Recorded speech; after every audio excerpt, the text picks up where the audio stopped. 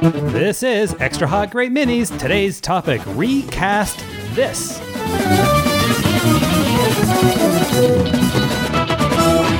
So there are movies that we all love, and much as we love them, we can still pinpoint one particular character where the performance is just not up to snuff. Or perhaps movies that were denied entrance into the pantheon of truly great movies because of one fatal flaw, one terrible performance, which you would like to, or even not necessarily terrible, but a performance that can definitely be improved, and you feel like the movie would be all the better for it. So let's get in our time machine. Yeah. Let's go back and put a bullet in somebody's forehead. All right. And recast these movies. First up. It's a pretty violent show, guys. Yeah, that's pretty... It's fairly sinister.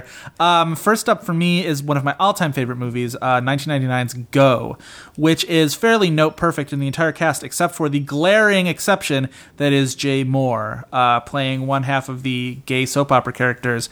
You can see almost the word begrudging stamped on Jay Moore's face in this. He just has no interest in playing this character whatsoever. Everything is just super phoned in. He doesn't read gay at all, and you feel like he had no interest in trying to. Meanwhile, Scott Wolf is doing the funniest work of his entire career. He would never be this good again.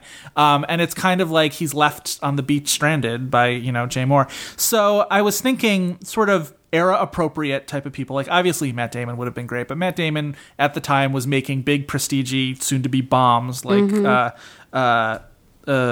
the Pretty Horses and Bagger Vance and whatever. I think somebody like a Johnny Lee Miller would have been good in that, or my ideal, because he was sort of just up and coming at this point, James Marsden. I think it would have been great. Interesting. Yeah, he would have been good. Yeah.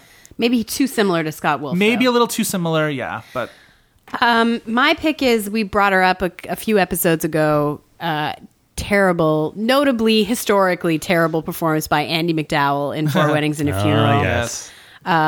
Is It Raining? I hadn't noticed. We discussed when we were talking about Footloose.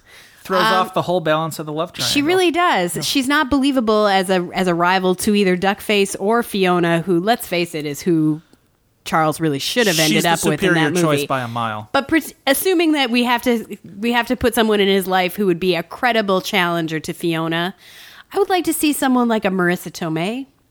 I can see that she would capture, she would be able to do the sort of whimsy, the impulsiveness, but also be just appealing in general. Yeah. And not a bad actor. And super American, like the American. Very American, of that. yes. Yeah. Yes. Yeah. Is it raining? I had not noticed. I don't know what that was. Okay. I am going to submit that Cameron Diaz should be lifted out of the Gangs of New York, a film that has... Agreed. Yeah.